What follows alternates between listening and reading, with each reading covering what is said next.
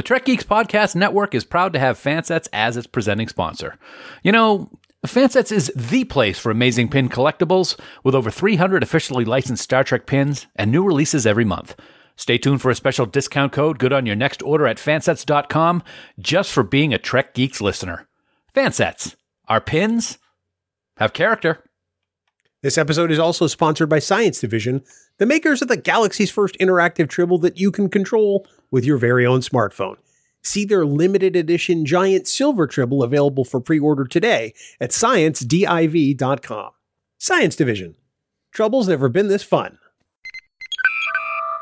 Hi, this is Gates McFadden, who played Dr. Beverly Crusher from Star Trek The Next Generation, and you're listening to the Trek Geeks Podcast with Bill Smith and Dan Davidson.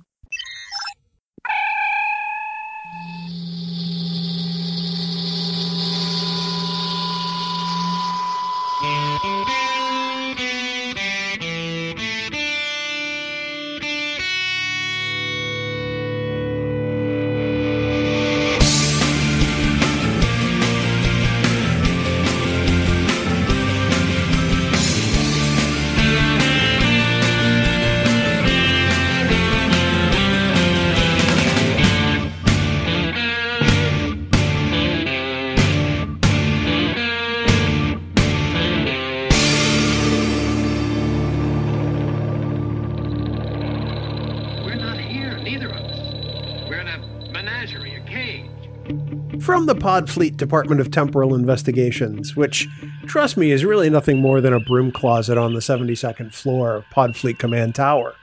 It's the biggest little show this side of the Alpha Quadrant, the flagship of the Trek Geeks Podcast Network. Greetings to you, Star Trek fans all over the place, and welcome to the Trek Geeks Podcast. I'm your co-host, Bill Smith, and this is episode number 271. We're excited to be back today. We're excited to talk about some Star Trek books today, or one book in particular. And of course, by we, I do mean my illustrious co-host and myself. You know, if he were at the center of a time war, and if nullifying him meant we'd restore the timeline, I think we know what I'd decide to do pretty much in a heartbeat. I mean, I don't want to spoil it for you, but, well, let's just say war's over. That's it. Goodbye, Dan. And he's Dan Davidson, and he's here now. Dan, welcome aboard. I would sacrifice myself to save all of time. I'm just going to let you know that right now, okay? You wouldn't have to do it for me, Mr. Man. There's no time to talk about time. Yeah, we don't have time. We don't have the time. You're so witty. And as much as I'd like to be drinking tequila right now... Good to be here as always, buddy. Thank you for that wonderful introduction. It's interesting that you talk about time in that introduction because, yeah, we're talking Star Trek novels. We're talking one in particular, like you said, of the newest trilogy of Star Trek books that has just started to come out. Book 1 came out about a month ago, which we're going to talk about today. Book 2 came out yesterday as we record this, and Book 3 will be coming out in late November. Of course, talking about the Star Trek Coda trilogy, and I'm very excited that we're going to have a very special guest with us today to talk about his new book, Moments Asunder. Yeah, that's Dayton Ward. Dayton Ward's joining us. That's awesome. I love it, Dayton Ward. Hi, Dayton. Yeah.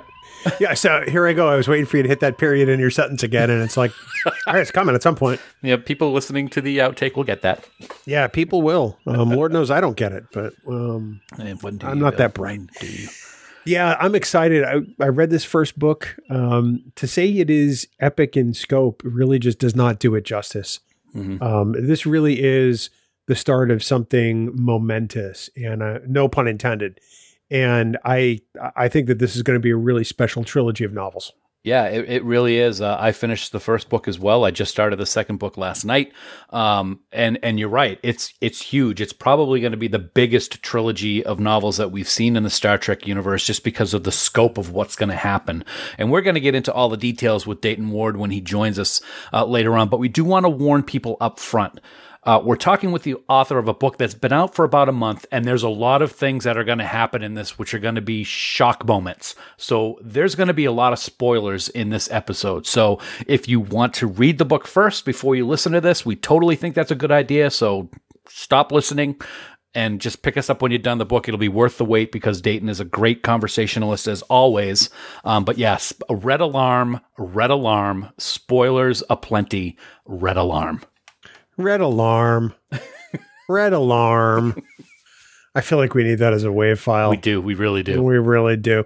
The other thing we need, Dan, is for people to send us their thoughts on Moments Asunder, or maybe they've already read book 2, The Ashes of Tomorrow, and how they get those comments and feedback to us. It's very easy to do, actually. We definitely want to hear from you, and the best way you can do that is to get yourself the Trek Geeks mobile app for your iOS or Android device. Download it, tap the More button, and you'll have a variety of ways to get in touch with us. And while you're at it, you can check out our brand new app-exclusive shows that you won't be able to get anywhere else. Just head on over to trekgeeks.com/app to get all the details. And as always, we don't want you to forget about the most positive Facebook group there is. It's Camp Kittimer. It's the official Facebook group of the Trek Geeks Podcast Network on the Book of Faces. We never allow any trolling. We never allow any gatekeeping. We will shut that down fast.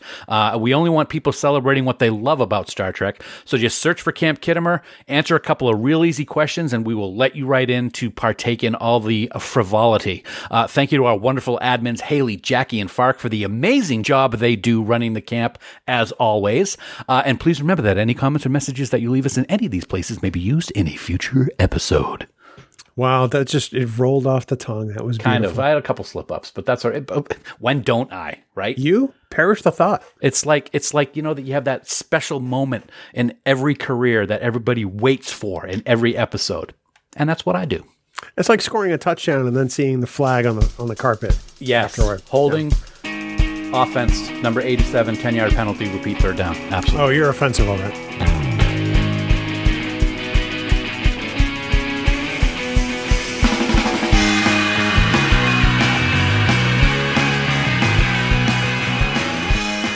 Dan, as always, we want to take this moment to thank our friends at Fansets for being the presenting sponsor of the Trek Geeks Podcast Network. Yeah, indeed we do, my friend. You've all heard us talk about Fansets every single episode, and there's a reason for it. They simply are the best. The best products, the best service, and the best people. We know you love Star Trek, but hey, as we record this very spot, Halloween is mere days away, so head on over to fansets.com and check out their new horror collection. You can now get your favorite horror movie icons like Freddy Krueger, Annabelle, Regan from The Exorcist, and yes, the one and only Jason from the Friday the 13th movies. The only thing missing from this horror collection, to be honest, is Bill Smith's face. That's right. I said it. Bill Smith's face, horror collection. I know you said it. I just don't believe it. Because that would be Fanset's best-selling pin, and I don't think they want to be that successful. So, everyone, head on over to fansets.com. Lots of treats, no tricks here. Put all those horror pins and a whole bunch of Star Trek pins and accessories in your cart, maybe even a couple of gift certificates. And at checkout, be sure to enter this week's special discount code word, CODA. That's CODA in all capital letters for 10% off your entire order. Now, this offer is going to be good until November 10th, 2021 at 11:59 p.m. Eastern Daylight Time. Plus, don't forget that when you spend more than $30, you will automatically get free shipping in the United States. Fansets. Our pins have character, and we thank our friends at Fansets for being the presenting sponsor of the Trek Geeks Podcast Network. Friends, if you haven't seen the latest Tribble from Science Division, then I gotta say, you've really missed something big. Giant, actually. Right now, you can pre-order the special limited edition Giant Silver Tribble from Science Division. Just try to picture this. I mean, it's 10 inches tall and 14 inches wide. This Tribble must have gorged all the Quadro Triticale in the storage compartments on Space Station K7. The what? The storage compartments? Anyway, yes, like its smaller cousins, the Giant Silver Tribble is just an amazing high-quality Star Trek collectible, which we know you'll be proud to add to your collection. Both Bill and I have one, and we truly, truly love them. So much work and creativity went into creating this Tribble, too, right down to the softest fur you can imagine. Plus, the Science Division Tribble has its own app that you can use to control the Tribble. It's not necessary, but it's a ton of fun to make it scream at people like, oh, I don't know, annoying podcast co-host, maybe. I wonder who that could be. So head on over to sciencediv.com right now to pick up one of the Galaxy's first interactive Tribbles for your very own. If you don't already, subscribe to their social media pages to see all the latest updates, including the cosplay that the Tribbles have been engaging in all month long in celebration of Halloween. One of the more recent ones was a Trek Tuesday Who Wore It Better, pitting a Master Thrall Tribble against you, Dan, and you can bet that my vote was for the Tribble. Is that because, here it comes. Now, Mr. Spock. Tribbles are not dangerous. Yeah. Science Division. Trouble's never been this fun, and we thank our friends at Science Division for sponsoring this week's episode. Hi, Dr. Phil Phlox, also known as John Billingsley, speaking. I am the president of the board of the Hollywood Food Coalition. We serve terrific multi-course meals to the unhoused and to those in need 7 nights a week. We assist as many as 100 nonprofits with their food needs, buttressing extraordinary social service programs. We work with community partners to address issues of food insecurity here in SoCal. We do lots of other great stuff, but how much time do we have? If you're in LA, come and volunteer with us at hofoco.org/volunteer, and any Federation credits you can spare go a long way. Well, tonight's guest really doesn't need an introduction because he's graced the Trek Geeks Podcast Network on multiple occasions over the years, discussing a whole plethora of topics. But tonight he's here to talk about book 1 of the amazing new trilogy called Star Trek Coda. And the title of said book 1 is Moments Asunder. He is, as I always like to say, the New York Times best-selling author. And you know what? He's one heck of a good friend, too. He is the one and only Dayton Ward. Dayton, welcome to the show. It's good to have you here again, my friend. Guys, it's so good to see you guys again. It's been a long time. Yeah, it's been a long time. Yeah. Now, I got to say, Dayton, before we start, we want to let our listeners know that this discussion is going to have major spoilers from Moments Asunder. It's inevitable because of everything that's going on. So anybody who doesn't want to know what happens should really stop listening right now. Go read the book, go listen to the audiobook. You're going to love it, and then come back and listen. So with all that being said, Dayton, first question. What the dude?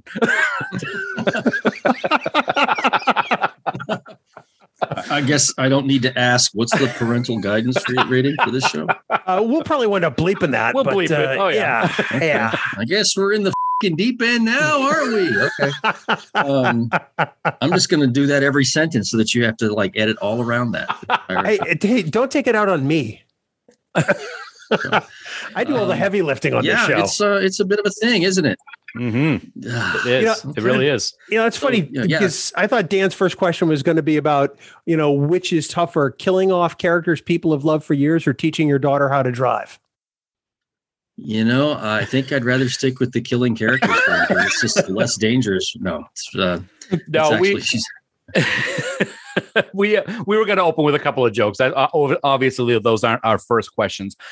Our first question to you is because this was a huge undertaking by all three of you. So let's first talk about what brought this about. What were the details before you started with this project with you, David and Mr. Swallows, to come up with what we are having now with Star Trek Coda? Okay, so this really began for me in early to mid 2018. So even before Patrick Stewart walked out on the stage in Vegas and announced that he was returning to Star Trek, I had gotten wind of this through my friend Kirsten Beyer, who's also a Star Trek novelist. But as you may have heard over recent years, she's been working on the Star Trek television series for CBS Discovery, and she was a co-creator of Picard. And she's working on Strange New Worlds right now. She let me know on the down low, and then I had to keep it a secret, for those many months, that Patrick Stewart was being wooed to return to Star Trek. And so immediately my first thought was, well, that could be a problem for the books that we've been writing for 20 years. Didn't have a lot of information to go on. There wasn't really much to think about, but I still started taking little notes about, where are we with the books and what's coming with the books and what might be impacted by the books. Because all I knew was that it was set 20 years after Nemesis. So, which is, of course, the playground where the books have been a lot of the books have been playing in for these many years, with the different series. We got Next Gen, DS9, Voyager, along with some spinoffs like New Frontier and Corps of Engineers and Klingon Empire and Titan. So all these books have been creating a meta narrative over the course of all these years where, the characters advance, they move around, they guest star in other people's books. Tuvok gets put on the Titan and that sort of thing. Riker and Troy get married. Picard and Crusher get married. Riker and Troy have a kid. Picard and Crusher have a kid. Everybody's having a kid. You get a kid and you get a kid. Everybody gets a kid. So we were allowed to do all this for years because what were the odds that Patrick Stewart would say yes to coming back to Star Trek? That would never happen. Right. Until it did. Until it did. And so we were faced with a challenge of what to do with the novels. And then about a year later, so now we're talking spring of 2019, everybody knows the show's coming. They have been developing the show and writing scripts. And I get a document from Kirsten that is essentially a guide for writers on the show. And it is all the high points from all the different Star Trek shows in a chronological order, so dating back to First Contact, Enterprise, all the way through Discovery, what was being fed into Discovery at that point. And in addition to that, the writers who are creating Picard are seeding in elements of the show's own backstory that will inform the show. So example, the big one was the attack on Mars, which we find out about. And it's set in the year 2385, which for people who read the Star Trek books is about a year and a half before, in the past of where the books are right now. Yeah. Right. That point in time. So that's a problem, or that's a challenge. That's a thing to talk about. So, and at this point, I'm working with CBS Global Franchise Management. I'm helping John Van Citters do whatever John Van Citters doesn't want to do. Gives me the grunt work, doing all sorts of stuff. But amongst in and around all of that, I'm starting to read the scripts for the different shows. So I'm starting to piece together bits of Picard and Discovery and things like that. And come to find out, Dave Mack and Jim Swallow have also been chatting amongst themselves about what to do with the books. And so Dave and I get together at Shore Leave, this is the summer of 2019. And he starts to lay out his idea for what we might do in the books. The only difference between what he was doing and what I was doing is that I had access to information he didn't have. And so once he gave me his spiel, I basically, said,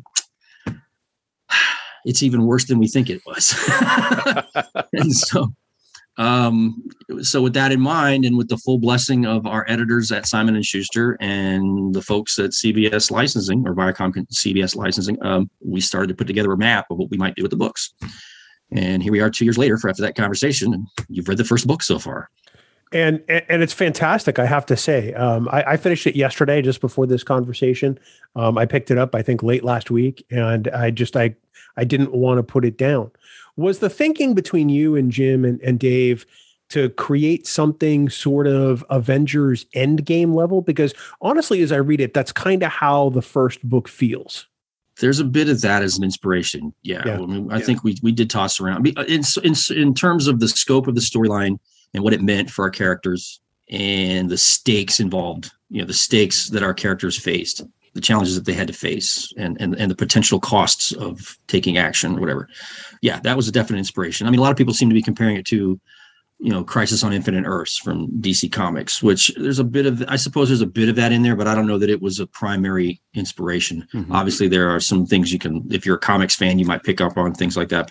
That Avengers Endgame was mostly our Infinity War and Endgame were largely our inspiration in terms of how big this thing needed to be, how many characters were involved, how many, different locations had to be visited, how many different people you pulled in from across the different Star Trek series. It was a pretty intense bit of brainstorming and idea throwing and just tossing out anything that stuck, anything that we come up with, we figured we'd see what would stick. And then we started to pare it back and figure out, okay, this is where we can go with these characters. This is where we can go with this situation. That's still a thing in the books. That was the other thing too. We had to take stock of where things were in the book line. So like, where are the DS9 characters? Where are the Voyager characters? Where are the Next Gen people? What are they doing? Are there any unresolved plot lines that lend themselves to what we're trying to do? I had things that I was looking to do in the Next Generation novels that I had been writing, because I'd written 4 or 5 of them. over the course of the past few years that took Picard and the Enterprise out to this one area of space to continue exploring. Mm-hmm. And I had things that I wanted to do in future books. I just never got a chance to do it. And then we had this. I'm like, well, these are still blank dangling plot threads. Can they be repurposed? If you've read a few of my books from that string, then you've recognized a few of those plot threads. Yep. So, but as we were working on this and tossing ideas back and forth, and Dave had things in books that he had been writing that he hadn't had a chance to pick up on, and Jim had a couple of ideas and things that he had worked on. And we're like, if we do this right and pull all this stuff together in just the right way, it'll look like we've been planning this for years, like 5, 6, 7 years down the road, which of course we're not that smart. So we did not do that. But Dayton, talk about the Star Wars effect that you did not want to have happen with what's going on with the Star Trek Coda books, because this is a real important aspect of it. This was a motivator. This was definitely and this is as much the writers as my Dave, Jim, and myself, as it is our editors and the folks at CBS Licensing. They did not want to do what Lucasfilm and Disney did with the Star Wars expanded universe.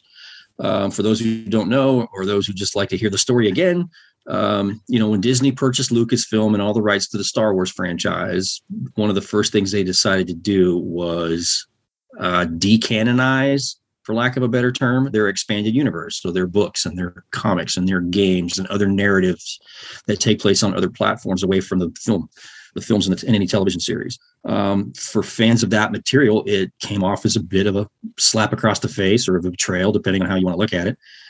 Even though that's kind of the nature of tie-in work in general, is that it gets overwritten when new source material comes along. That's just the nature of the beast. There was still a sense of, well, you've been telling us all these years it's canon, and all of a sudden they're legends and they're off to the side and they don't really count. Star Trek has been a different animal in that regard over the many years, because they've always stated that books and comics and games and other expanded media narratives are not part of the canon. So there is that line of distinction between the television shows and the films and everything else. But for followers of that material, it's just as important to them as episodes and films. So we wanted to try to transition things properly. We wanted to give everything a proper transition to the new narrative and the new paradigm. That was our motivation, yes, to definitely avoid the Star Wars effect. Yeah, because that had some, like you said, that had some negative connotations from a lot of Star Wars fans. And I think the key difference, which I find very interesting, is, and maybe you can answer this, I'm not sure if you know, I know that canon is always a topic that can make all three of our heads explode, but were the Star Wars offshoots, novels, games, and all that stuff, were those considered Star Wars canon to your knowledge, or was it like Star Trek and it wasn't really? It's a yes and no answer to that question. And the reason that is that way is because Lucasfilm has a group. They have a story group where they basically coordinate all these things. They coordinate books and comics and other narratives like games, role-playing games and computer games. And there are what they consider levels of canon. So there's the films and the television shows, and then at a tier, there's on another tier are the other narratives, the other expanded media. So it's sort of like levels of canon, which I have sort of flippantly referred to or compared to, levels of pregnancy or levels of circumcision. You either are or you're not. And the way I know it's not is because no director of a Star Wars film has ever been told, you can't do this in your film because some guy wrote in a book 30 years ago a different version of this story. That has never happened. And that will not happen. It's not going to happen going forward. That's just not how this works. The tail does not wag the dog. The difference between Star Wars and Star Trek is Star Trek has always had that understanding that this material is official, it's blessed, it's approved by the studio, they love it, and they make money off of it, but it is not canon in the sense that anybody working on a film or a television series is not bound by any of that material. If they choose to incorporate it, that's totally their call. I think that one of the things that impresses me and scares me a little bit about the book is, you brought up the sort of, and I hate using the C word canon, but I'm going to, the sort of canon and canon adjacent things in all the novels. Was that hard to keep straight? Because there's a lot of elements there that you're juggling. And then what is it like to try to call back to all of those, some of which you may have written and some of which you might not have? Well, I guess one thing to remember is, even though the powers that be and the people who make films and television shows don't consider this material canon, we are required to remain in step with the canon, right? As we know it when we're writing it. So we in our heads, there's a segment in the back of our little monkey brain that tells us this is kind of sort of canon. I'm trying to thread my story and I'm trying to make it consistent with what we know on screen. So I treat it as a sort of a form of canon in my own head, just to make sure I keep the details right and consistent, so that you know, if you're watching the episode and you read my book, or you're watching a film and you read my book, they should sort of flow together and feel like it's all part of the same universe. That's the idea, right? Right. As far as keeping all the details straight, yeah, that's an ongoing nightmare.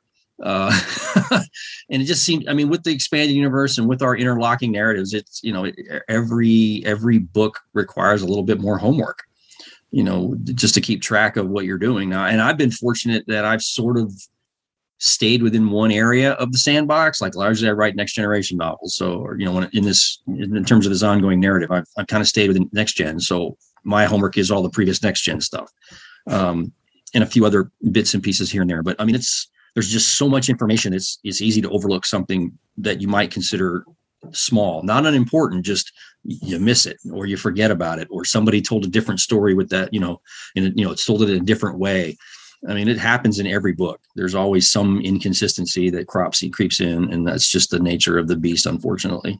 I can imagine that you have one of those boards like Mariner Beckett has in Lower Decks, with all the lines going to all the different things. Do you actually do stuff like that when you're collaborating with the guys about all these different things and tying them together? We did for this one. We tried to, you know, but even then it was just like, okay, there's just so much material here. We're going to have to pare it back because we just don't have the room to give everything proper justice that we want. No matter which way we went with this or which direction we opted, we knew we were going to upset or make somebody feel like they got left out. You know, all we could do is give it our best try, and hopefully people will understand that we gave a full faith effort to address everything. There were some things we weren't allowed to do. There were some things that we were asked to, or, you know, there was a preference expressed that we not do certain things. So we tried to honor those wishes as much as we could. It was just, you know, it's a daunting task to try to tie up all this stuff or get it molded into a shape that it can transition to what you're now seeing on your TV screen. Right. I should have prefaced that with Mariner, Beckett instead of just Mariner Beckett. Sorry about that. I was going to say, I'm like, are we going last name first now? Is this Bajoran? Always. One of the I knew what you meant. Well, you're sitting there in the Cerritos 10 forward, so yeah, I guess so. You know what? I'm ex-military, so whenever anybody asks me my name, I always give them my last name. See, so I knew what I was doing, Bill. No, you didn't. No, you didn't. Okay, I was going to say it's funny, Dayton, that Bill brought up Infinity War and Endgame. Because one of the things that I find myself doing, and one of the things I love about reading novels, is that I get to have my own visuals conjure up in my mind as to what things are looking like. And it's guaranteed that every other person is picturing something different, which is one of the things I think is so cool about reading novels. And reading about the Davidians, the things that were popping into my mind were the flowing robe of the Red Skull on Boromir from the Avengers movies, but without the Red Skull face. I was actually, you know, those flowing robes that you're talking about when the aliens are showing up all over the place, and then their emotionless face. I was picturing the robot race from Voyager's prototype episode. So it's kind of neat how your descriptions of how these different aliens are have different things pop into people's minds, even ones as simple as mine. Okay. Wow. So it, yeah. Was there a question in all? No, I was going to say, I don't know. I guess my question. Yeah, there kind of is a question. I guess when you're writing these things, you've got things that obviously you picture in your mind, and how different are they from descriptions of what people think or tell you that they picture in their minds when they're reading your stories? Okay. All right. Well, if it helps, let me try to describe what was going on with my brain in the early chapters of this thing. I was trying to not give it away in the first third of the book who the bad guys were. And, you know, thankfully there's not a lot of material with the bad guys. Yeah. I know we haven't quite got spoilers yet, so we'll hold off before we give another warning, but what we see is very distinctive. And so if I was wrestling with how to describe what I consider to be advances in what these the individual, what this alien race does now versus what it did the last time our people encountered them, which is what in the timeline we're talking 20 years ago in Star Trek time. So how do I make them different? But yet when you go back and you read the descriptions, you're like, oh, you know what? He was describing that thing from the episode, just a bigger version of it or a more fierce looking version of it. So that was the trick because I kept thinking, how are they not going to know it's, the blanks on page 50? Right.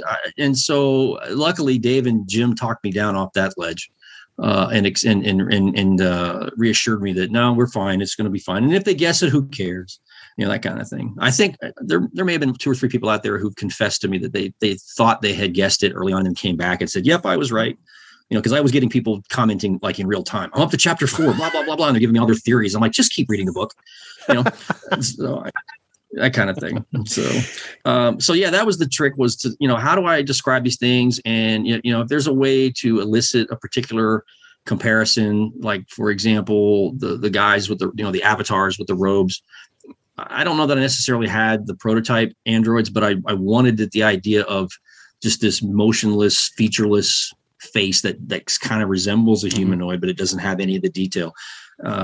So not quite the synths that you see in Picard, maybe even less evolved than that. I basically wanted them to be just featureless. They have nothing at all to offer because that's the point of them is not that. They're not meant to be looked at. They're meant to carry the consciousness of the people controlling them. Who cares what they look like? They're a means to an end. It's interesting. And I am going to get into spoilery things now. So if you've made it this far and you're still listening and you haven't read the book, please stop now. Go read the book. Red alarm. I beg you. Red alarm, because you're going to love it. So it's funny because when you talk about the 3 or 4 people that may have said, I'll bet it's the Davidians. I was kind of 4.5 because I'm reading that section. I'm going, that kind of sounds a little bit like those guys from Time's Arrow.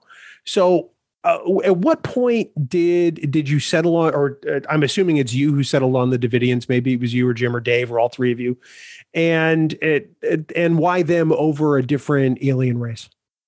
It was all 3 of us.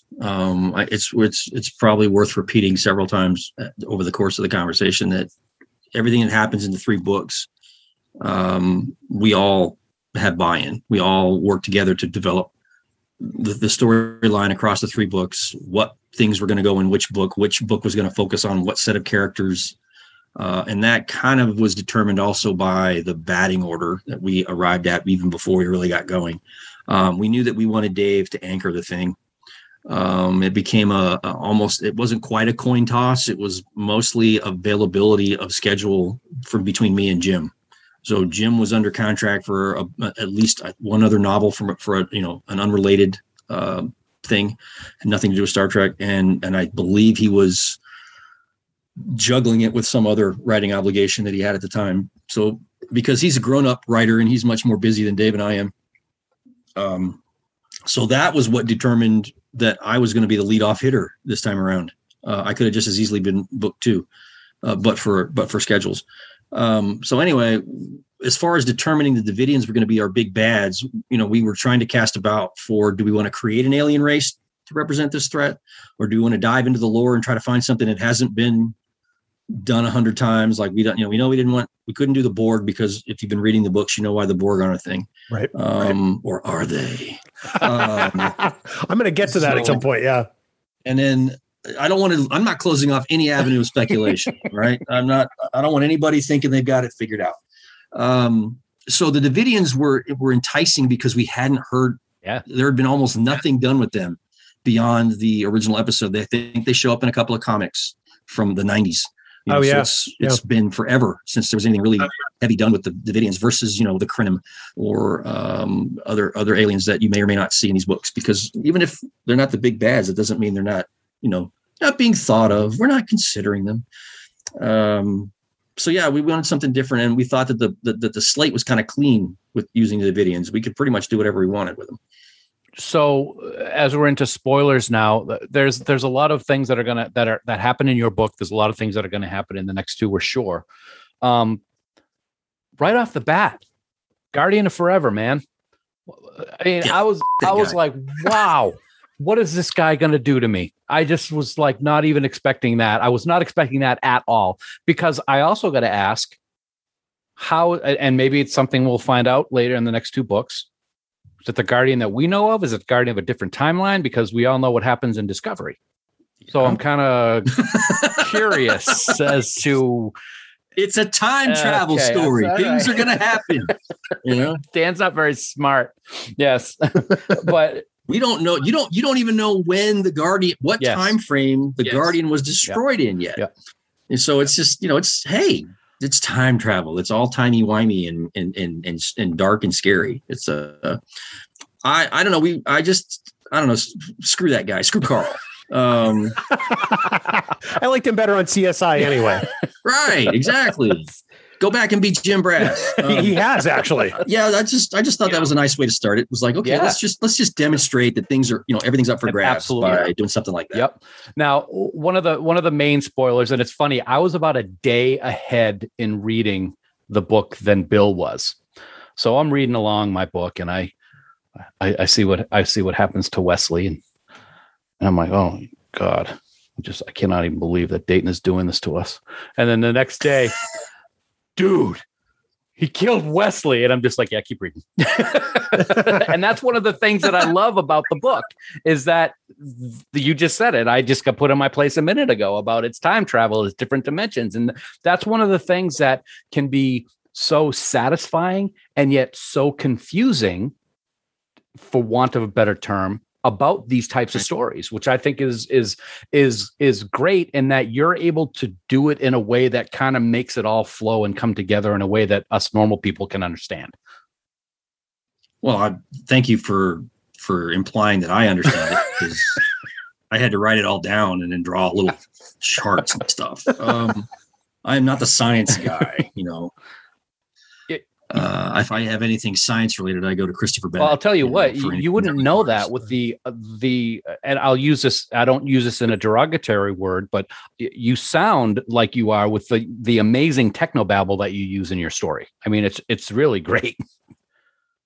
I will say there's a lot of technobabble in the story, and I tend to, I don't say I avoid it, but I really don't like relying on it.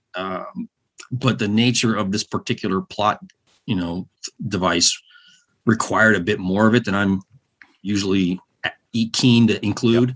I try to do it the way the old original series used to do, is where you try to offer a really technical explanation for a couple of sentences, and then somebody comes up with a mundane comparison that makes it all make sense to normal people.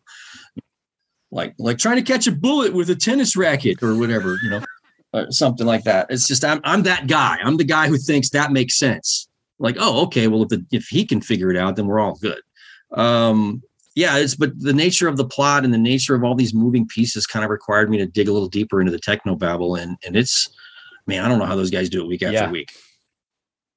There are a lot of characters in this book that we say goodbye to, but I have to say that, Dan talked about Wesley up front. I was surprised by how affected I was by the death of old Wesley. And I'm calling him Old Wesley on purpose to that's what we called him in our outlines. Yeah. Delineate him from not old Wesley. We called him Old Man Wesley because all I could think of was Old Man Logan. Yeah. Which was our comparison. That was kind of our comparison, was that he was Old Man Wesley. Because at one point I had actually pitched an Old Man Wesley idea to IDW for comics. Like, he's a bitter old traveler and he's pissed and now he's back, that kind of thing. But I shelved it because they went different ways. But that was our idea. It was basically kind of like he was just an old guy, had been doing this for a long time, and it was weighing on him. And then, you come back a couple chapters later and there's a younger version of Wesley, not quite so old, but still grizzled and pissed. Grizzled Wesley. And I think that's really the thing that kind of made me take a step back and realize that the scope of this is much larger than my tiny little pea brain can wrap its head around. You'll start to see it come together in book 2. I mean, you're like, well, where did this guy go? Where did this guy come from and to die on the Enterprise? Well, book 2 is going to probably answer some of those questions for you. I wonder if that'll happen. Were there any of these characters that, that met their sort of untimely demise that you felt bad writing about? I mean, is there any you developed a significant attachment to that you hated kind of killing off, for want of a better word?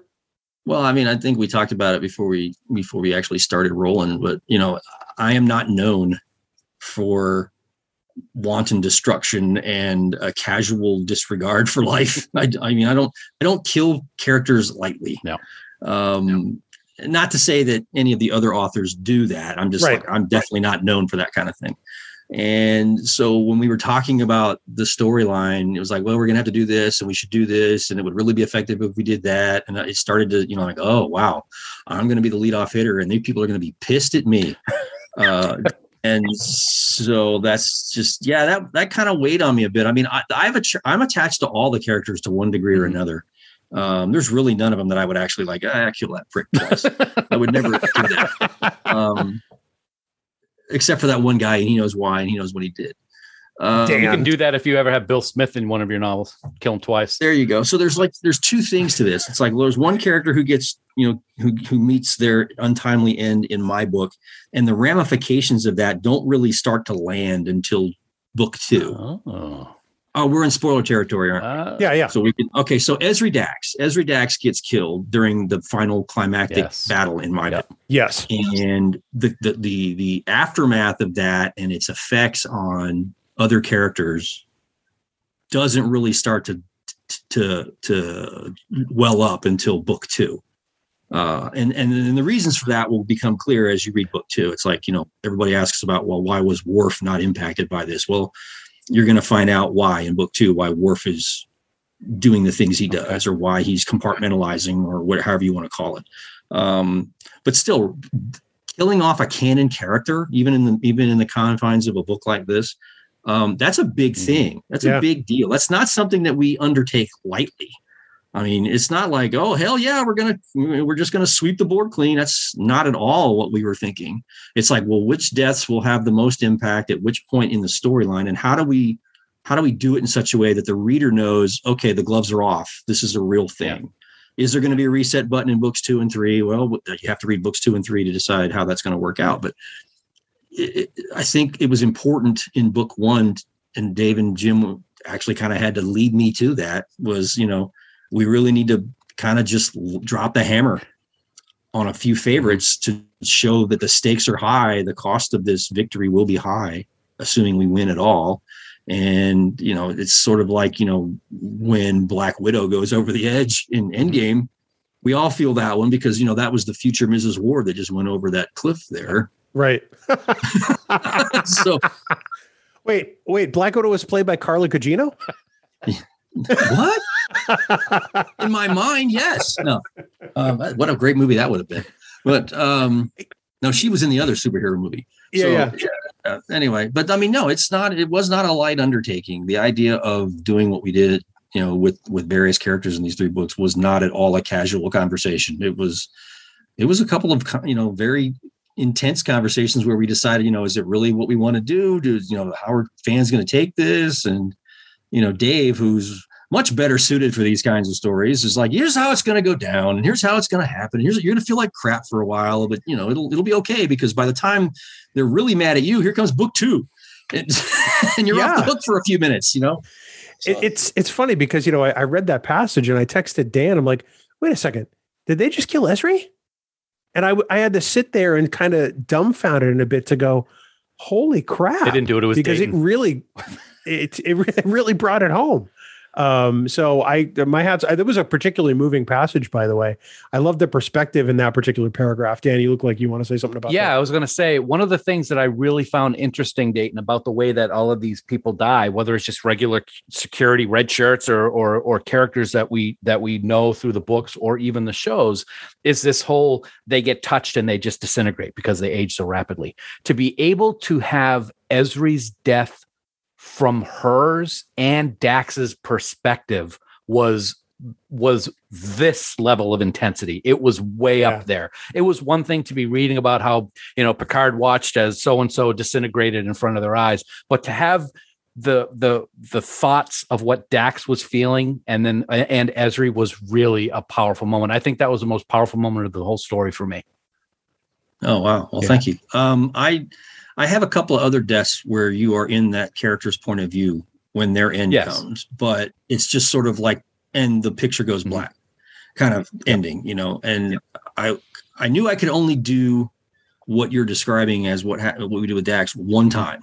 Right. And so it had to be from knowing from the outline that I knew who was going to go in the book. I'm like, I need to save that for Ezri Dax because I'm only going to be able to do this once effectively. Yep. Other times it's just going to have to be the it happens off camera kind of thing. So yeah, it was a tough scene to write. It's like I said, I don't undertake such things very lightly. And between her death and Teresa Chen, that's the one that also the other one that also got me, because that's probably my favorite of the relaunch characters that have been created for the books. And I've been fortunate enough to write, several books featuring her. And I love the dynamic between her and Picard in particular. I have always tried to foster a mentor relationship between Picard and Chen.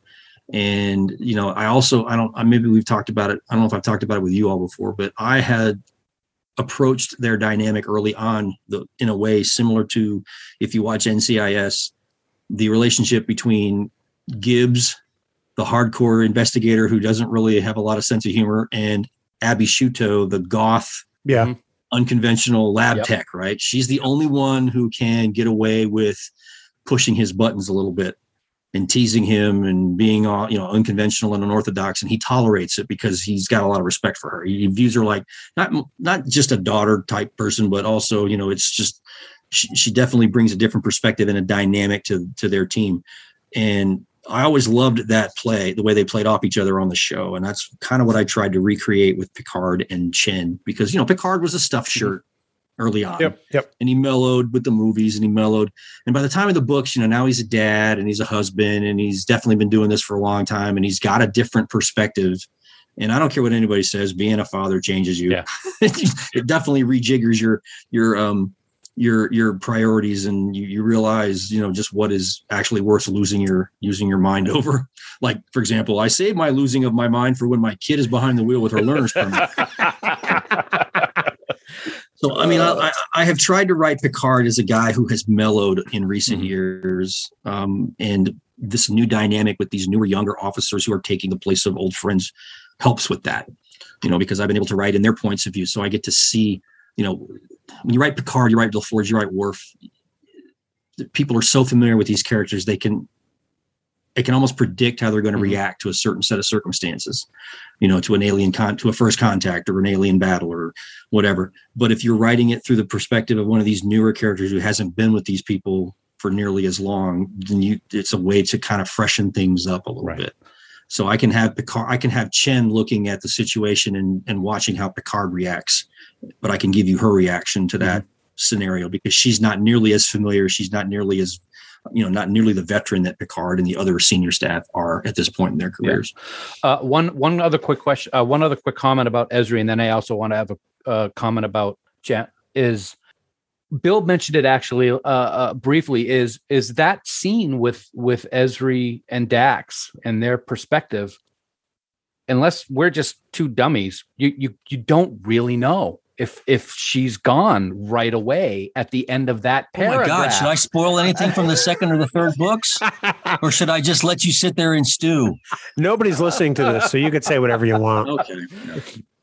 And then the other thing that I was going to say is the relationship that she and Picard have built up over the stories that you've written, Dayton. They're close. I mean, she saved his life. They've got a relationship that has really built. He's been the mentor, and even though she's been kind of the sarcastic, like the one from CSI, I think it worked on such a strong level that she didn't just disintegrate, but she aged and suffered, and he had to watch her in sickbay die. I thought that was an extremely emotional and very powerful moment in the story. Also, for those that have read about these characters over this last several years that you've written about. So kudos to that too. That was brilliantly done, and a real heart in the dagger type moment, a dagger in the heart. Yeah, one of those. Yeah, one of those things. Comma. Yeah. Hashtag comma. Well, I mean, thank you. It was a hard scene to write because, like I said, she was one of my favorite. It was a hard set of scenes to write because she's one of my favorite characters. And then, the relationship. One of the things that I've played with every once in a while, and it crops up as a reference is, the book that Picard gave her.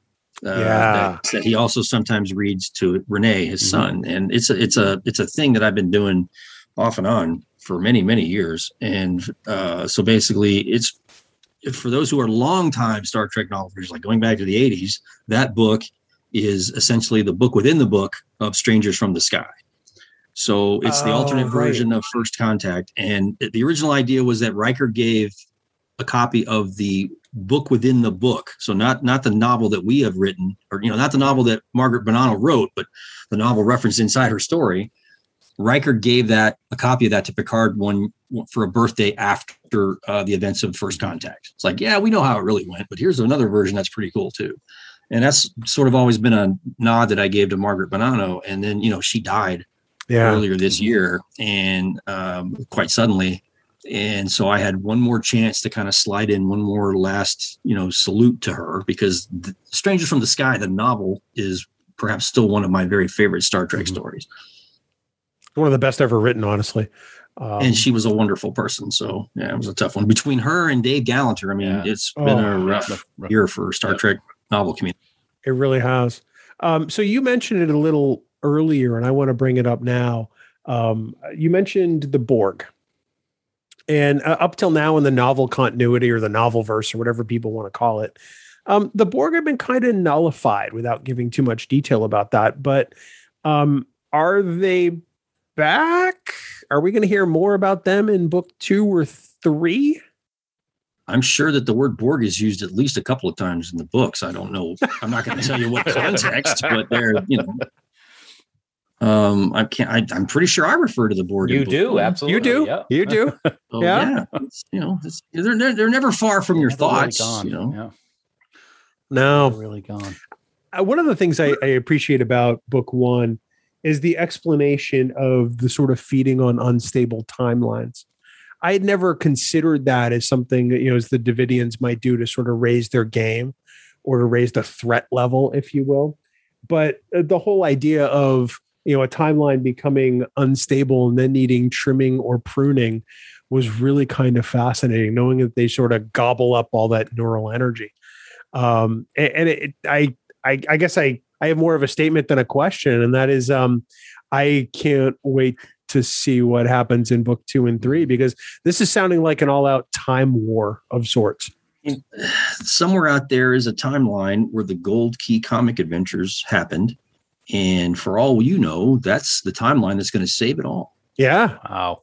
That or the Happy Meals comic book strips or whatever. I mean, it's not to make light of it, but when we were coming up with this concept and how it could work, we realized that if we set it up a certain way, that the events of, for example, what happens in Star Trek Online and their slightly different take on things, not slightly, their different take on the events after the Star Trek Next Generation films and what they did going into the 25th century could also be supported, by what we're doing here. There's room for them to play in this sandbox that we've created. Yeah. And of course, the idea now that the idea of a multiverse is not nearly so oddball as it used to be. It's like everybody has a multiverse now. You're not cool if you don't have a multiverse. So, are there versions of the Star Trek multiverse where the Gold Key comics were the thing, and nobody, they never stopped wearing backpacks on landing parties and they carried pink phaser rifles? Is there a version of the Enterprise that shoots fire out of its shuttle bay? It's fascinating to even think about it. Is there a version out there where Spock wears a red shirt and it's Captain Kurt and not Captain Kirk? Yes, I believe it. All of that is possible. Many such journeys are possible. Let the Guardian be. Oh, that's right. I killed that. You killed that. Yeah. Find a different way. So if this all ends with Patrick Duffy in the shower, I'm going to have words with all three of you. I'm just going to throw that out there right now. It's going to end with Patrick something. I just don't know which one. What I'm waiting for is in book 2, Riker's going to show up on the Titan, and Renee is finally going to wake up, and he's going to look at himself as all of a sudden this grown-up person, and he's going to go, Admiral Riker, it's too soon for this. And I'm just going to I'm going to close the book, and that's going to be all done. I'll be all set. Oh, well, okay. Spoilers. No. Well, I'll tell you. We covered that. Yeah, I'll tell you what, Dayton. It's fantastic. Of course, Moments Asunder is available right now everywhere, as is book 2, which is The Ashes of Tomorrow by Mr. Jim Swallow, as we talked about. And then on November 30th, Oblivion's Gate by the wonderful David Mack will be available to wrap up this amazing trilogy. As always, your work is just fantastic. Oh, Bill's got a question. You have a question.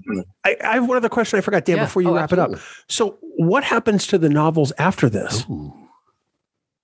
Well, I mean, there's going to be Star Trek novels. I mean, that's as long as as long as there's Star Trek, there will be Star Trek novels. So, they're just evolving to keep pace with what Star Trek is doing on television now. So what happens after Coda? I have to wait and see. Okay. There you go. All right. So can I finish now, Bill? I will allow it. No, in all seriousness, Dayton, it's always, it's great to see you. Oh, now Dayton's got a question. I'm crying out loud, guys. No, let me get through it once. we always have a good time. It's always great to see you, man. Another fantastic read, highly recommended. There's going to be people that are going to be mad at you for a while, but you know what? It's all okay because book 2's out now, and then they can all get pissed at Jim. So. Going to say that they're going to be mad at Jim if they're not already. So I'll just be through. They'll be done with me. I'm like, okay, we're done being mad at Dayton. It's Jim's turn now. So if anybody wants to continue following along with all of your fun escapades and words of wit, where can they find you online, my friend? I am in the cheesy part of the internet, the cheap, the rundown part of the internet at DaytonWard.com and the low rent section.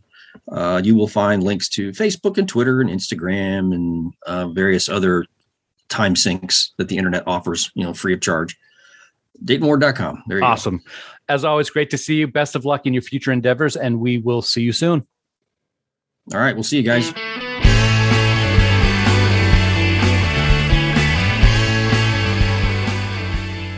So, Dan, I've been thinking since we talked to Dayton, this is the kind of set of books or trilogy that I really wish had been the Star Trek film after Insurrection. Because it would have been epic and mammoth and still would have pulled in a lot of these characters and actors back when it made sense to do it. Yeah, absolutely. I mean, we talked about it briefly with Dayton. Look at how they wrapped up the Avengers Phase 1 with Infinity War and Endgame. Totally can see this happening as movies if they were done back when all of the actors and cast and everything were as they were when we remember them, because this is epic. I mean, just this book itself was like, oh my God, we can only imagine what books 2 and 3 are going to be like, because we've already been kind of hinted at by Dayton of how, oh my God, these books are going to be like. And yeah, it would have been more than one blockbuster, I'm thinking. Oh, absolutely. Yeah. You've started book 2 already. Is anyone dead yet? I will not answer that question. Good man. I appreciate you being on the ball for once. That's really kind of amazing. I will say this, though. It's nice to see Captain Sisko in command of a Galaxy-class starship. I will say that. A spoiler. Well, not a spoiler if you've been reading the books. I haven't read it yet. Not that book, any of the books. So there's a little thing in the beginning of each book that says little snippets of what's been going on in the novel timeline since Nemesis. So that's one of the things that's right there. So just be quiet. How about you just shut your face? All right. The other thing you could do is think about your friends, the band 5 Year Mission. They who have shown how much they care about you. They who withdrew a lawsuit against you out of the kindness of their hearts. Yeah. They who provide every ounce of music you hear on the Trek Geeks podcast, and who also have their own podcast here on the Trek Geeks podcast network, titled, as you might guess, 5 Year Mission, the podcast. Brilliant. Now, the marketing for people at Podfleet Command really are just amazing. But we want everyone to head on out to their website, 5yearmission.net, get all their CDs, because, Dan, we've heard it from so many people. They've become big fans of 5YM's music just because we keep talking about it, and we're never going to stop. No, we're never going to stop. We're never going to give you up. We're never going to let you down. But yeah. You are fired. I've never done a Rickroll on the Trek Geeks Podcast Network until today. And you never will again. You know what? That's trash compared to what I have today. Because today I'm going to talk about a very important episode from Deep Space Nine Season 1, and that's Battle Lines. I think you're going to remember that one. It's an interesting episode, Bill, where Sisko, Bashir, Kira, and a very special passenger travel to a planet in the Gamma Quadrant that seems to resurrect the dead. Only problem is, well, unfortunately, the resurrected can never leave said planet. And that's really too bad because the special passenger on board this runabout was a musical leader of Bajor, a legend, someone who held very special meaning to those who fought in the resistance and who followed the Profarchs. Or the Profarchs, depending on how you want to be, if you want to be like censors or censors, whatever. And how sad that they will never be able to hear the live music and spiritual words of the one and only beloved Caio Farca. What? Caio Farca. She had to stay on that planet. What is it that possesses you? I mean, the Pa Wraiths, maybe? what is it? What are you, Cyrano Jones as a Pa Wraith? Oh, that would be awesome. And Circle gets the square. I've got a lot of questions. The first of which is, I don't know how you don't mention Mike Ehrmantraut if you're not talking about this episode. If you could see a screenshot right now of my computer, I have a tab open with Mike Ehrmantraut, and I was going to mention it, but I didn't think it would work, so I left it out. I can show you the screen right in front of me. I can't believe you said that. But yeah. I believe you. Jonathan Banks, of course, is great in that episode. Yeah, he is. He's good in everything. Great to see him in Star Trek. Yes, absolutely. He was a series regular in an early 80s series called Wise Guy, where he played the FBI handler for a deep cover agent. And he was great in that, even though Ken Wall was in the series, and Ken Wall. I loved him in Beverly Hills Cop. He was awesome in that. One of his early roles, very young. Oh yeah. He was I saw him in something recently on one of those retro TV channels. And he looked like he was about 25, and I was like, whoa, this is just weird. Wow. Anyway. Yes, we digress. Dan's horrible farkism aside, go to 5yearmission.net, get all their albums. We're begging you, please, because you're going to be a huge fan of the band. Dan, of course, the other thing we don't want people to forget is that they can support the Trek Geeks Podcast Network by subscribing to us on Patreon, where we got special perks and lots of great conversations and all kinds of goodness. Yeah, lots of great conversations. It's very easy to be part of our Patreon. We want to thank all of the people that have joined recently. We've had a slew of new members, and we love talking to every single one of them. And like Bill said, there's going to be special perks that you're going to get for being a Patreon. You can join us on Discord for some really interesting conversation, I will say. I'd like to discard you. I'd like to discard me. Yes, I knew that was coming. I walked right into that one. But right now, we want to take a moment to thank our associate producers for Trek Geeks, because we are really grateful for their support. And they are Vikram Bhatt, Luke Burnham, Brad DeMag, William Edward M. Jr., Patrick Escudero, Brandon Everidge, Andy Fark, Kimberly Francis, Jonathan Hamilton, Peter Hong, William Jackson, Ryan Jeffs, John Krikorian, Sean Lynn, Rick Mason, Jamie McGregor, Ross McKinney, Aaron Mollenkoff, Casey Pettit, Helen Reed, Tim Robertson, Greg Rozier, Sarah Rutlinger, Eric Sakian, Adam Sanders, Tim Serdar, Heather Sohn, Blake Strike, Rick Tatro, Lisa Tomlinson, Jessica Dax Vincent, Ron Robel, and the gracious and wonderful Connie Hutchins. That was beautiful. I'm so glad Arnold stopped by this week. That's fantastic. We also want to thank our Trek Geeks producers for their support. They are Mike Bovia, Chaz Bradshaw, Kyle Castillo, Peter Craig, Andy Davenport, Craig Ewing, Jackie and Chris Hackney, Kimberly Hortman, David Hood, Julianne Jordan, Leonel Marchand, Matt McGonigal, Jim McMahon, Darren Metcalf, Charlie Mulvey, Sean O'Halloran, Jamie Rogers, Casey Shafsky, Jim Stoffel, Chris Trebuzio, Ken Tripp, Christina Werther, and the lovely and talented Jess Vashon. Dan, the senior producer of Trek Geeks, is the always amazing June Tapman. Always amazing. Just amazing. Always. Yeah.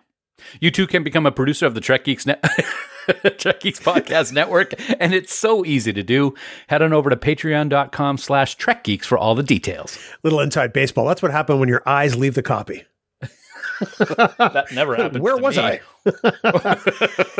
Dan, next time we convene here on Trek Geeks in just about 2 weeks, we have our third guest appearance in a row, and this is one we have been waiting and praying for a very long time.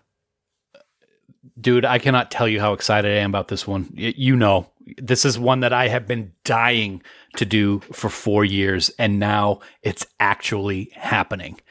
The amazing actor who plays Saru will be joining us here on Trek Geeks and Discovering Trek to talk all about Discovery, Hocus Pocus, Buffy, and anything else we can think of.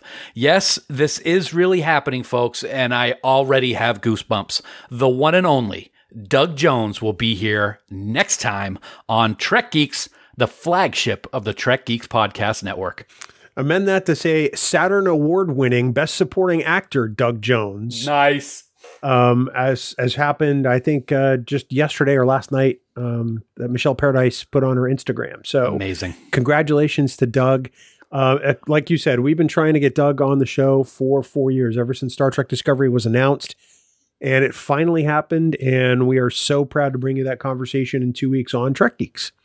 For more great Star Trek discussion, we want everyone to check out the other member podcasts here on the network, in addition to some of the usual suspects like Discovering Trek, Rewind, Polytrex, 5-Year Mission, Deep Space Pride, Infinite Trek, The Divine Treasury, and Sci-Fi Sisters. We welcome Drawn to Trek, Science Station 2, and With the First Link to our network family as the latest additions to the Trek Geeks Podcast Network. You can find all our podcasts, including where to listen, by visiting trekgeeks.com/listen.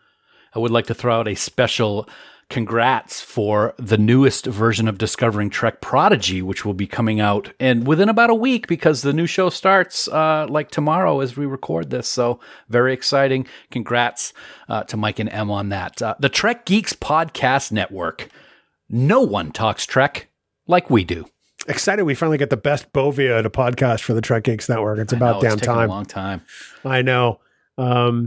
And maybe someday, we'll get the second best podcaster in that house too. You never know. Of course, for all the news and all the Star Treks, please visit our great friends at treknews.net.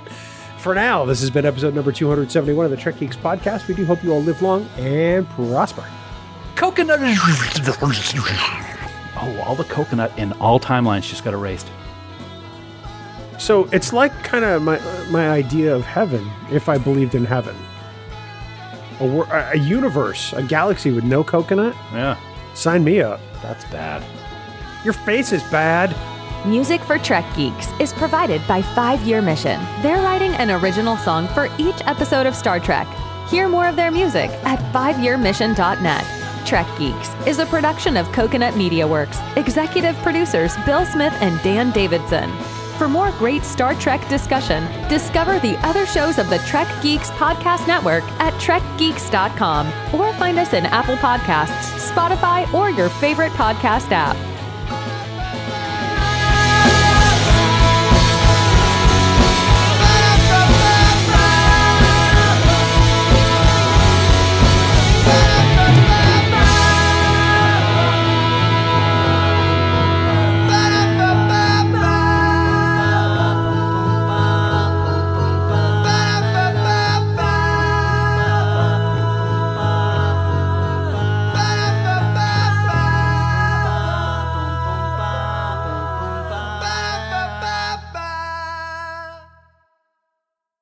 Oh, I said bing bong. Oh, did you say bing bong? I say bing bong back. I said good day. I said bing bong. So I win. Good night, sir. Good bing bong. Good bing bong night? Good bong night? I didn't say that. This took a turn. There are people who listen with their children, and now their parents are going to have to try to explain what you said, which is true just about everything that comes out of your mouth, but especially more so now. Never done that my entire life. I'm either. Good man. You're a good boy. I have no problems with anyone who does. Right. It's just not for me. I see a dog staring at me from behind your shoulder. Yeah, she often looks confused when she hears idiotic things, so she doesn't take that face with me very often. She looks brilliantly smart right now, so she must hear me. Yeah. Yeah. Right. How are you? That is funny. Oh. It's been a while since we've talked. Well. Or caught up on things in the outtake. So Shatner goes to space. He does. Or almost space, or whatever you want to call it. Foundrel space, yeah. And nobody renamed the Kraft to Enterprise. Yeah, I'm that really was sad about this. That was sad. I saw your tweet out to Bezos and the company, whatever the hell the company of the big giant Blue Origin. phallic rocket is. But Yeah. it would have been very simple to do for that one day. But then that would have taken away from Amazon. Amazon, we used to say that Apple or maybe Google. No, Amazon is Skynet. I'll always believe Google is. No. Amazon's taken over everything. Everything. Bezos doesn't even run Amazon anymore. I know, but he still makes a lot of money. Well, not as much since his ex-wife took half of Well, it. yeah, that's true too. Yeah, my dogs are rambunctious over here. I'm trying to figure out if they're gonna want to leave the room or not. I'm not letting them out. I'm recording with my friend. Really, when does he show up? Yeah, right. It was right behind you. Yeah, Abby will want nothing to do with that. Oh, doll. Oh, she did that, and she's like, "What?" I know. She's got that super hearing. Yeah, super dog hearing. She's like, Oh, is that what it is? It's She's not like- super fish hearing? she's like super dog. What was the name of the dog in Wonder Twins? Was there? No, that was the monkey. What was there? A super dog? Yeah, there was a super dog that flew. They're not in the Super Friends. The dog didn't fly. Okay, what am I thinking? I think it's something. Are you thinking of Astro, Superboy's dog? Might be. Yeah, could be. No, not the Jetsons. No, I don't know. You're gonna look it up anyway, I'm sure, because you have a computer right next to you. No, I meant Superman. Superboy had a dog. Superboy. Oh, okay. All right. That sounds like a song lyric. Superboy had a dog. There was a dog with Wendy and Marvin on Super Friends. Okay. That was before or after Zan and Jane. I'm not sure which, but Okay. it was. But the dog could not fly. It was just a dog. Okay. Meanwhile, at the Hall of Justice. Here's the thing that always got me is Yeah. that Wendy was supposed to be Batman's niece. Batman's an orphan. I don't. Yeah, he was an only child. He can't have a niece. Why? Was his parents? Did his parents have brothers or sisters that had kids? That No, you I know mean, of? no. Well, wait a minute. What you just said, just because he's an only child doesn't mean that. Well, I said it wrong, but essentially, there is nothing in Batman lore that says that Batman has any aunts or uncles. That doesn't make just because it hasn't been said doesn't mean it's not true. I'm sorry, this is a Saturday morning TV show. I got to believe it. They had no idea what they're talking about. Okay, from the Especially same in the company that 70s. has a monkey named Gleek running around with a little cape and outfit on. Okay, Well, but Gleek is alien, so I mean, your face is alien. I wish you had an alien face hugger on your face. Basically, Happy Halloween. wow, this really took a turn. It's amazing. I'm trying to think of how many times the topic has changed from 90 degrees since we started talking only 4 minutes and 25 seconds ago. Just another day. It's just another. We move fast. We make no sense doing it, but we move fast. I saw an eagle. Actually, funny story. Another 90 degree. Oh, I can't wait. Can't wait. Getting dressed the other morning. Thank God. Our large windows in the bedroom look out into the backyard, which is just our backyard with a chain link fence. Then like a little bit of shrubbery down a hill, and then just woods. So there's nothing behind our house. So I'm getting. So did you see a horny Magato or something? No, I didn't. I sitting there putting my socks on and I look up and there's a giant, like standing up from head to toe. He's probably 5 feet tall plus heron walking along the chain link fence right next to the house. Just like walking very slowly. And that's the music I actually started singing while he was walking. Very cool. Very big, very large bird. Big eyes, pointy beak. Yeah. Heron. I think it was a heron. Could have been a finch. I'm not sure what the difference is.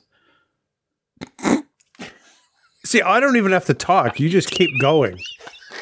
I was waiting for there to be a period at the end of your sentence, and it wasn't happening. No, so that I was really- like, that- all right, that- I just got to no. shut up. Usually doesn't. Period. So, yeah. So thank you for the great blue heron talk here It wasn't on blue. the Birds of North America podcast, debuting on the Trek Geeks Podcast Network in August of 2035. Why not? You're bringing everything else in. So, okay. Somebody's got to do something. Oh, boy. Something just happened. Somebody got to go out the door? Yeah, hold on one second. All right.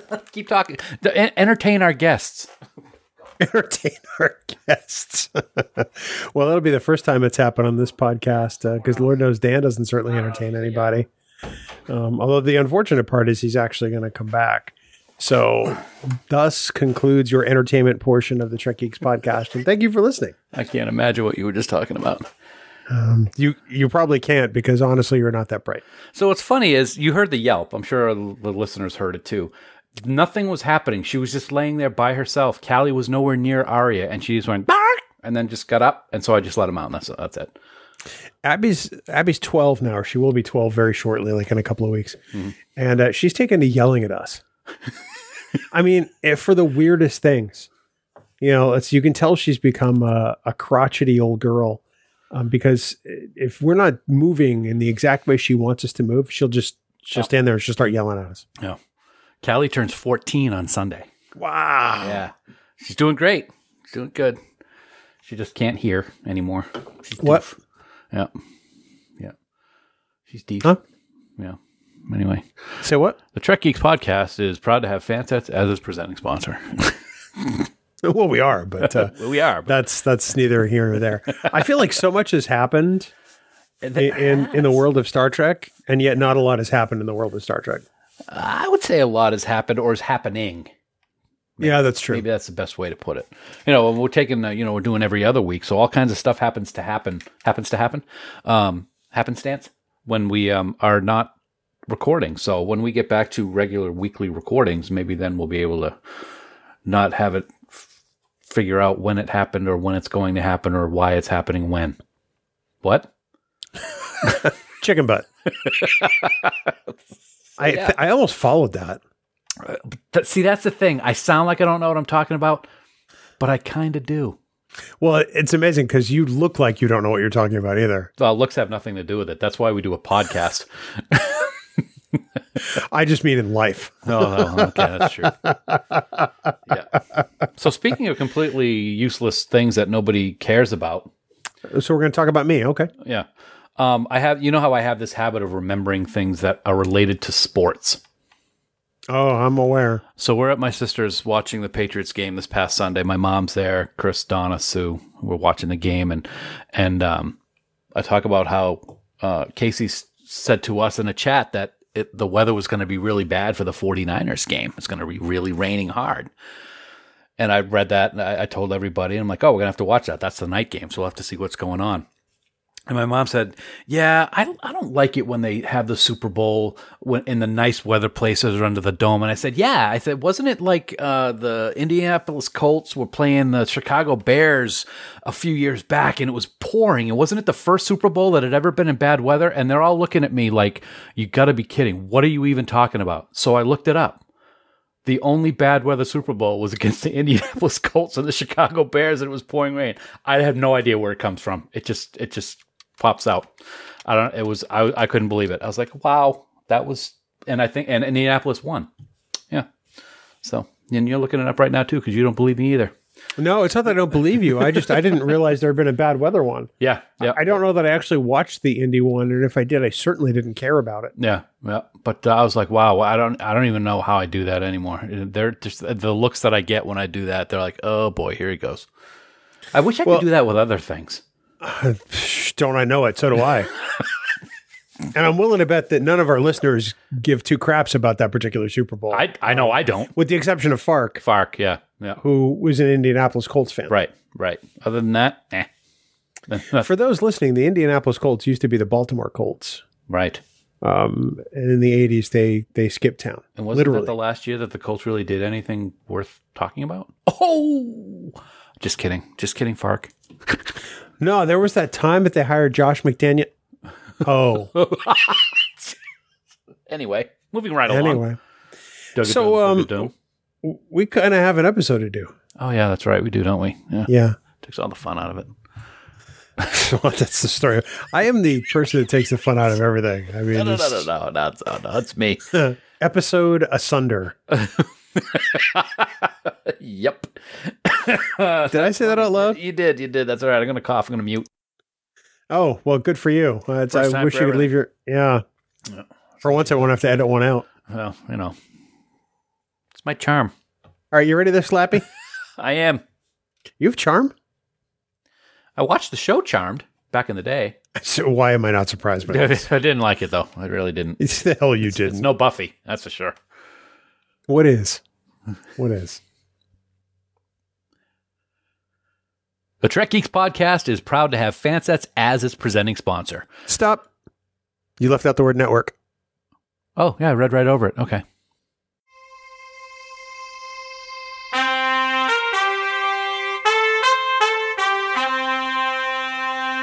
Coconut.